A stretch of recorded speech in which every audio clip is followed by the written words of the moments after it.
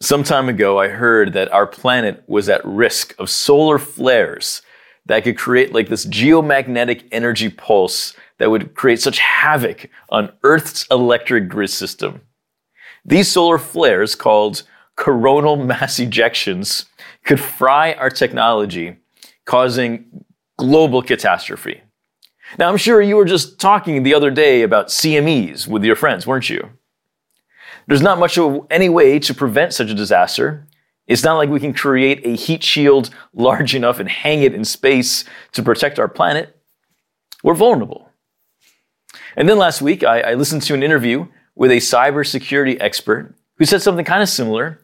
He said if a set of EMP bombs were to explode in our country, that is electromagnetic pulse bombs, EMP, they could potentially wipe out our technology in this country for weeks, and that 80% of our national electric grid system would take 3 to 5 years to rebuild.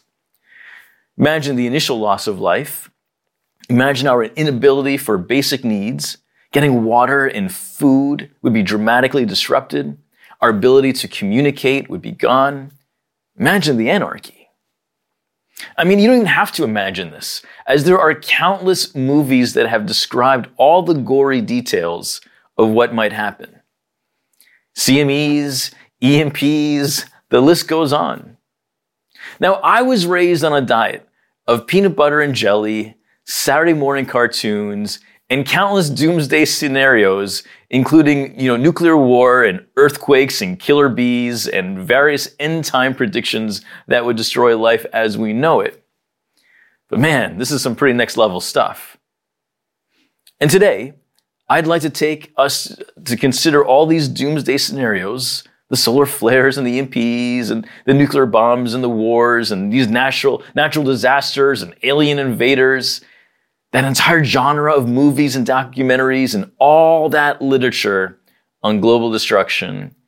Let's take that, and I want to invite you to receive the hope and the joy that can come from the book of Revelation, that there is a God who loves us so much that he gave the world Jesus, and Jesus is at work at redeeming all things. If we see Revelation like that, everything changes. I mean, what if I told you that the focus of the book of Revelation is not about like this doomsday end of the world, but instead the book of Revelation is about Jesus. It's about the revealing the life, the love, the victory of Jesus, and the redemption of all of creation that Jesus is at work doing until its ultimate creation. His ultimate completion. Yes, such awful calamities could happen. So let's not be dismissive of that. But let us also not live in fear. Let us instead live with the hope that Jesus will make all things new. And he is building it right now, and we can join him in this redemptive work. The book of Revelation is all over the place. Visions and 7 churches and dragons chasing a pregnant woman, the beast, the Lamb of Life, Jesus with a sword coming out of his mouth, and countless other metaphors and images. And it has this powerful message of ultimate deliverance and hope in Jesus. So in keeping with, the style of this book, this sermon may also be a little bit all over the place. But don't worry, we'll do our best to keep it on track. Let's have a quick review of the setup of the series that Pastor Brian gave us last week. Our sermon series is called For the Good of the World, which is our series is about the good of the world, which is the second half of our vision statement, Discovering Life with God for the Good of the World. The series itself is called Revelation for the World. And as we were looking for an anchoring biblical text, we realized that the book of Revelation had an extraordinary message, but often misunderstood. An extraordinary message about Jesus and what he has done and what he is doing. So the book of Revelation, oh man, it is classified under the genre of apocalyptic literature. And that is a type of biblical literature that emphasizes the lifting of the veil between heaven and earth and the revelation of God and his plan for the world. Apocalypse is Greek for revelation. It's similar to how science fiction movies work today. Star Wars tells us about the hero's journey a long time ago in a galaxy far, far away. Star Trek and The Matrix. But the one that illustrates my point, I think, the easiest is the movie Avatar. That movie takes place 100 years from now when Earth discovers that there is a planet called Pandora that has resources that humans can use. So they plot to colonize the planet, but this planet is home to the native Na'vi, an alien species that call that planet home. And so when you're watching a movie about an alternate universe, about space and blue aliens and humanity's ugly side, we may see the sins of colonization and exploitation and murder and outright theft. And we may see a vision of sharing over conquering and loving over destroying. Science fiction. So when it comes to the book of Revelation, it has always helped me to see this as apocalyptic literature, as something similar to science fiction. But be assured, Revelation is from God, and its meaning is true, and it will not fail. Now, that's a long setup for our text. It will be in Revelation 5, but I wanted us to have some context as we entered into this chapter. So let's receive the reading of Revelation 5 here. We'll go for the first few verses. And it reads, "Then I saw in the right hand of him who sat on the throne a scroll with writing on both sides and sealed with 7 seals. And I saw a mighty angel proclaiming in a loud voice, 'Who is worthy to break the seals and open the scroll?' But no one in heaven or on earth or under the earth could open the scroll or even look inside it. I wept and wept because no one was found worthy to open the scroll or look inside. Then one of the elders said to me, 'Do not weep. See, the Lion of the tribe of Judah, the Root of David, has triumphed. He is able to open the scroll and its 7 seals.'" Just a quick pause here. John is describing a vision, and this is what he sees. The one on the throne is holding a scroll, but the angel is implying that no one can open the seals to the scroll. Now, scrolls and seals are like confidential files and encrypted passwords in today's world. Basically, the angel is saying, no one is authorized to open this file. And John knows that the scroll contains the truth of all things. So here he is in this vision, so close to the revelation, but it's locked behind an impenetrable vault. So he weeps. And in the vision, one of the elders says to him, "Do not weep, because," verse 6, "Then I saw a lamb looking at it as if it had been slain, standing at the center of the throne, encircled by the 4 living creatures and the elders. The lamb has 7 horns and 7 eyes, which are the 7 spirits of God sent out in all the earth. He went and took the scroll from the right hand of him who sat on the throne. And when he had taken it, the 4 living creatures and the 24 elders fell down before the Lamb. Each one had a harp, and they were holding a golden bowl of incense, which are the prayers of God's people." A lot going on there. The first line, the lamb looking as if it had been slain. Over the years, I've joked that everyone has a friend like the author of this book, John. This is the same John as the Gospel of John, 1st and 2nd, 3rd John, and in this book.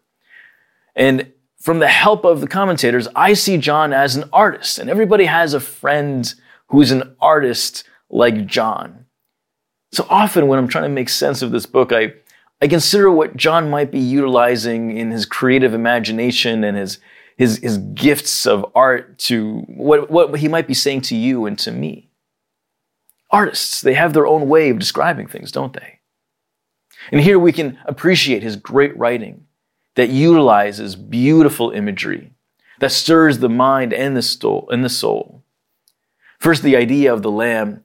We should recognize the lamb is for sacred sacrifice in the Old Testament, also a theme that is picked up in the New Testament as well. And this lamb was slain. It continues, this lamb was surrounded by the elders in worship, and it had 7 horns and 7 eyes and other 7s. strange. I mean, it's not uncommon for a male lamb to have two horns, but John seems to be saying something else. And so whenever we see 7 in the Bible, that usually means complete or perfection. It could be helpful for us to interpret this as the lamb is complete in power, the horns, power, and complete in all that he can see and know, the eyes. This lamb, in all the 7s, this lamb is all powerful and all knowing. Now we have a sense of why this lamb is being worshiped like this. Let's continue. Verse 9 reads, "And they sang a new song, saying, 'You are worthy to take the scroll and to open its seals, because you were slain. And with your blood, you purchased for God persons from every tribe and language and people and nation. You made them to be a kingdom and priests to serve our God, and they will reign on the earth.' Then I looked and heard the voice of many angels, numbering thousands upon thousands, and 10,000s times 10,000. And they encircled the throne and the living creatures and the elders, and in a loud voice they were saying, 'Worthy is the Lamb who was slain to receive power and wealth and wisdom and strength and honor and glory and praise.' Then I heard every creature in heaven and on earth and under the earth and in the sea and all that is in them saying, 'To him who sits on the throne and to the Lamb be praise and honor and glory and power forever and ever.' The 4 living creatures said, 'Amen.' And the elders fell down and worshiped." A few things for us to see here.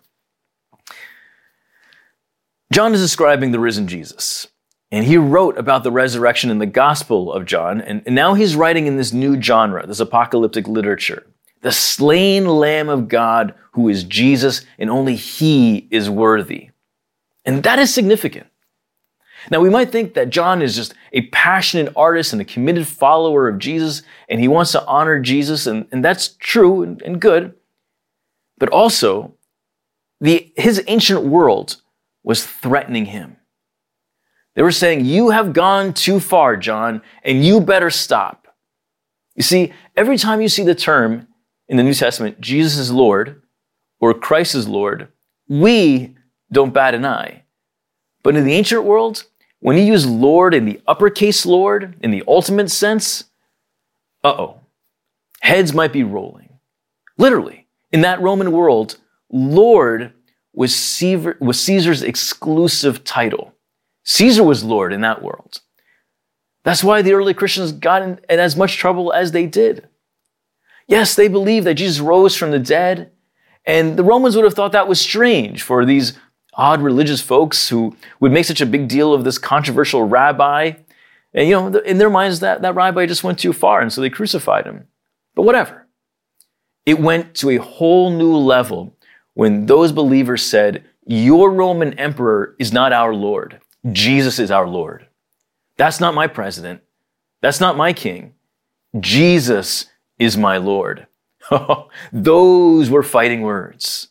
And Rome fought back with no mercy, crucifying believers, beheading, murdering, burning believers at the stake. At the time, the reigning Roman Emperor Domitian sentenced John to be thrown in a cauldron of burning oil. He wanted him to suffer. Only somehow John survived.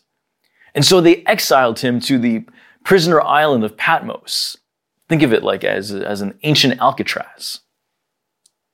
So you can imagine, when John gets there, and maybe he's scarred from the boiling oil, or maybe he's been miraculously untouched. There's actually 2 traditions of history on that story. But one thing is clear, he's not a fan of the emperor. And all those references of the beast is probably about him.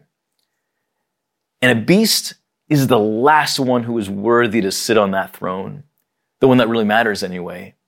And the beast cannot open that sacred sealed scroll. John will say this clearer later, but if I can paraphrase it a little bit, John is saying, forget the beast. The Lamb is the one who is only worthy to be worshipped. For those of you taking notes, I want to share with you 3 quick takeaways from Revelation 5. And the first point is this: We get to move from Lords of War to Lamb of Life. From Lords of War to Lamb of Life. We don't have Roman Caesars today, but what we do have, though, is countless wannabe lords. We got a bunch of doomsday Caesars. Some lords just want your money. Some just want your attention. Some just want power and a piece of the pie. We might summarize this as the way of the world. And when these folks don't get what they want, they often get violent. They go to war, they take it by force, they do what they want to do. I don't just mean global leaders, but that's relevant. I also mean that old human desire to rule over the other, to take what I want. From Cain killing Abel to Domitian throwing John in the oil, to countless ways that we are capable of hurting and destroying one another today. Look at the way of the Lamb instead.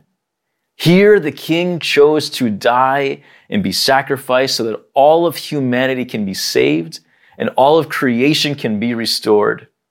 And John is saying that's why he alone is worthy. You can throw me in boiling oil again and I'm not going to change my story. And I'm telling everyone I possibly can about this Lamb of God, the true Lord of all. The first movement here is from Lords of War to the Lord of Life. The second is this, from fear of death to worship of the giver of life. And that's what's happening in this text. Now, this is opposite of how the Lords of War and the earthly lords are worshipped. They want to be feared so that people can be controlled. Here in John's vision, he's describing a different type of worship. There's joy in this worship, someone who is worthy of this. And as we read it again and again, you can almost feel the longing that creation is waiting for. We have been praying and searching that there would be one who can make all things right. And that's why we sing. And that's why we sing over and over. I'm just going to repeat that one line. Then I heard every creature in heaven and on earth and under the earth and on the sea and all that is in them saying, to him who sits on the throne and to the Lamb be praise and honor and glory and power forever and ever. That's beautiful. You get why there's awe in that. And that feels pretty good for church. But just a small quick detour here. When I was a kid, I actually used to have a little bit of anxiety from passages like these because I was told this is what heaven was going to be like. They told us that in heaven we will worship God for all eternity, just like those verses we just read. And as a kid, I had this realization, like, I can barely get through a worship service. I can't sing these songs forever and ever. I don't want to go to the other place with death and destruction. Well, John's vision here is certainly helpful and powerful, but he writes this not because he's saying this is what heaven is going to be like, but he wants us to make sure that we know that all of creation is going to be praising Jesus, this slain and victorious Lamb, the one who conquered death and evil and suffering. It's like Game 7 in NHL hockey, but the inevitability of winning and celebrating, and it's 1,000-fold. That's what it feels like. And so when it comes to the idea of heaven, it has helped me to kind of distance myself from this text and letting go of like the pictures of the angels playing harps and focusing instead on the idea that heaven is a place where we get to experience the fullness of God and his love and all that he desired that we get to experience that, all of that in his fullness. So maybe like those moments where you feel known and joy-filled by your Creator and Redeemer. I also think of those moments with loved ones that you just relish. And there's that thought going in the back of your mind that says, I hope I could always hold on to this memory, or I wish it could always be this way. Often I think of heaven as that feeling that I hope never ends. Not in a Christian Disney sense, but in the full presence of God and all that he is about. Complete love, complete peace, complete justice, complete holiness, and complete joy, complete grace. The third movement is from doomsday scenarios to divine deliverance. I shared in the beginning of this message a few of these doomsday scenarios that I heard a little bit more recently. The reality is that we're going to hear many, many, many more doomsday scenarios.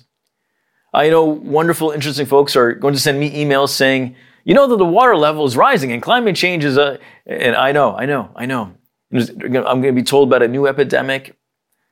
Scientists found a new bacteria. I can't wait to all the different doomsday scenarios that you're going to tell me about.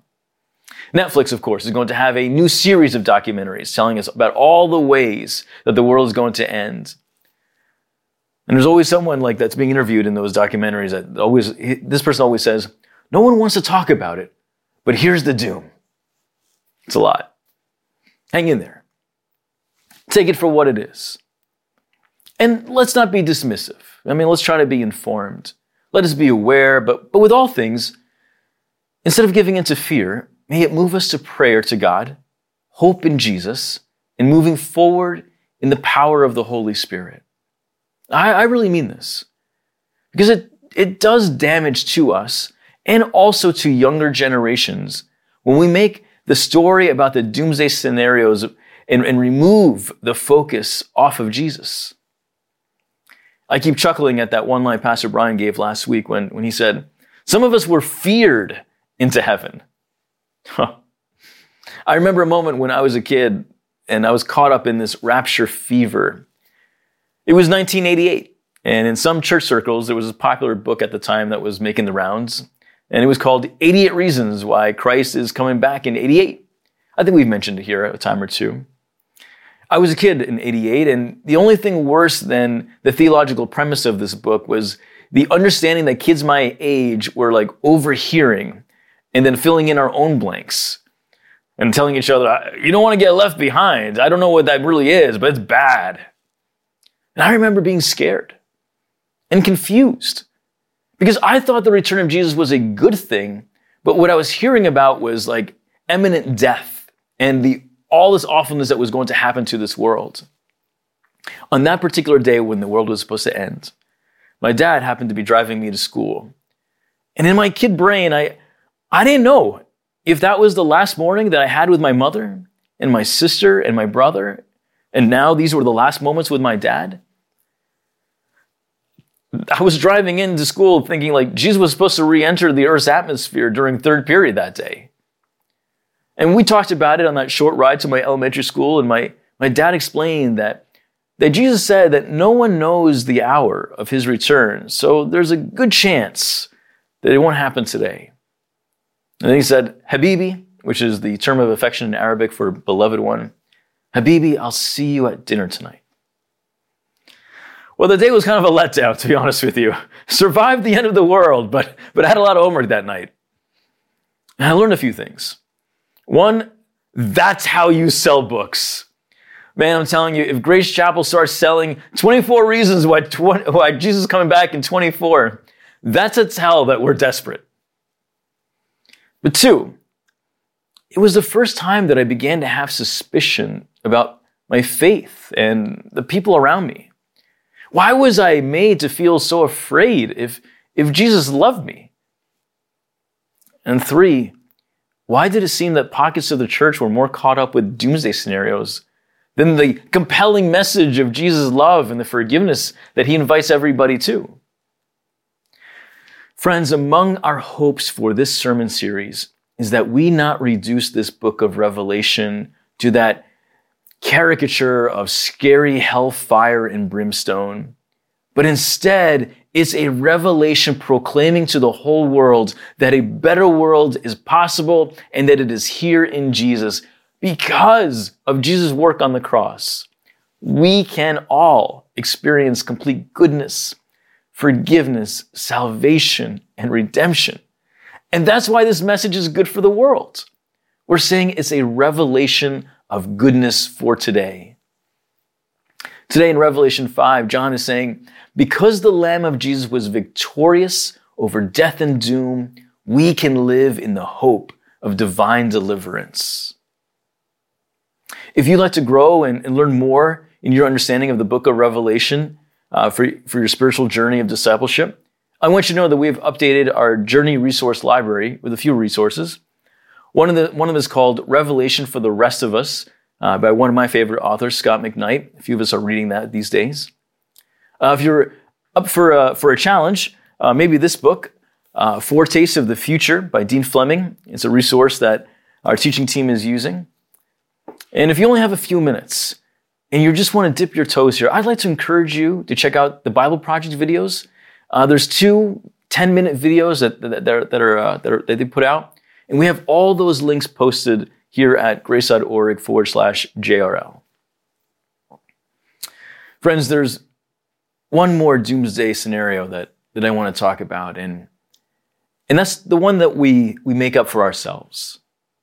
Some of us are not as afraid of nuclear wars going on as we are afraid more about our personal doomsday scenarios that kind of exist in our minds. How am I going to make it through right now? We're going through some very painful scenarios.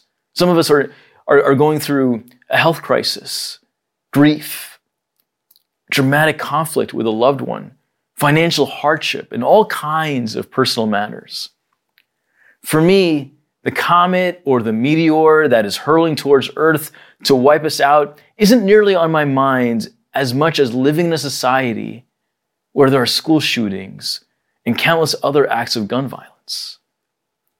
I want to live aware and sensitive to the numerous types of threats that exist, and I don't want to live in fear.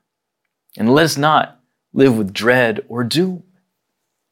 Instead, may you be encouraged by the message throughout Scripture that yes, this truth is cosmic, all of creation, but it's also incredibly personal. The hope of salvation that comes from Jesus, the slain and victorious Lamb, is available for you and for me. Let us not be ruled by the doom that is found in life, but may we live in the present and future hope of Jesus. Amen and amen. Let's pray. Lord, we are so thankful for the gift of your word. We're thankful for this beautiful passage of Scripture. And we're thankful for the truth that is contained in it, that you are a God that is victorious. And in Jesus, we can have life, we can experience your love, we can experience forgiveness and salvation.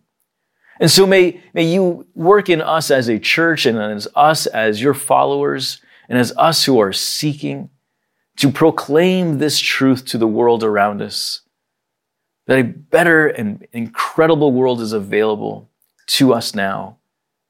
So may we not be overwhelmed by the bad news and the doomsday scenarios, but may we thrive in the hope that you invite us to. We thank you, Lord. It's in your name that we pray. Amen.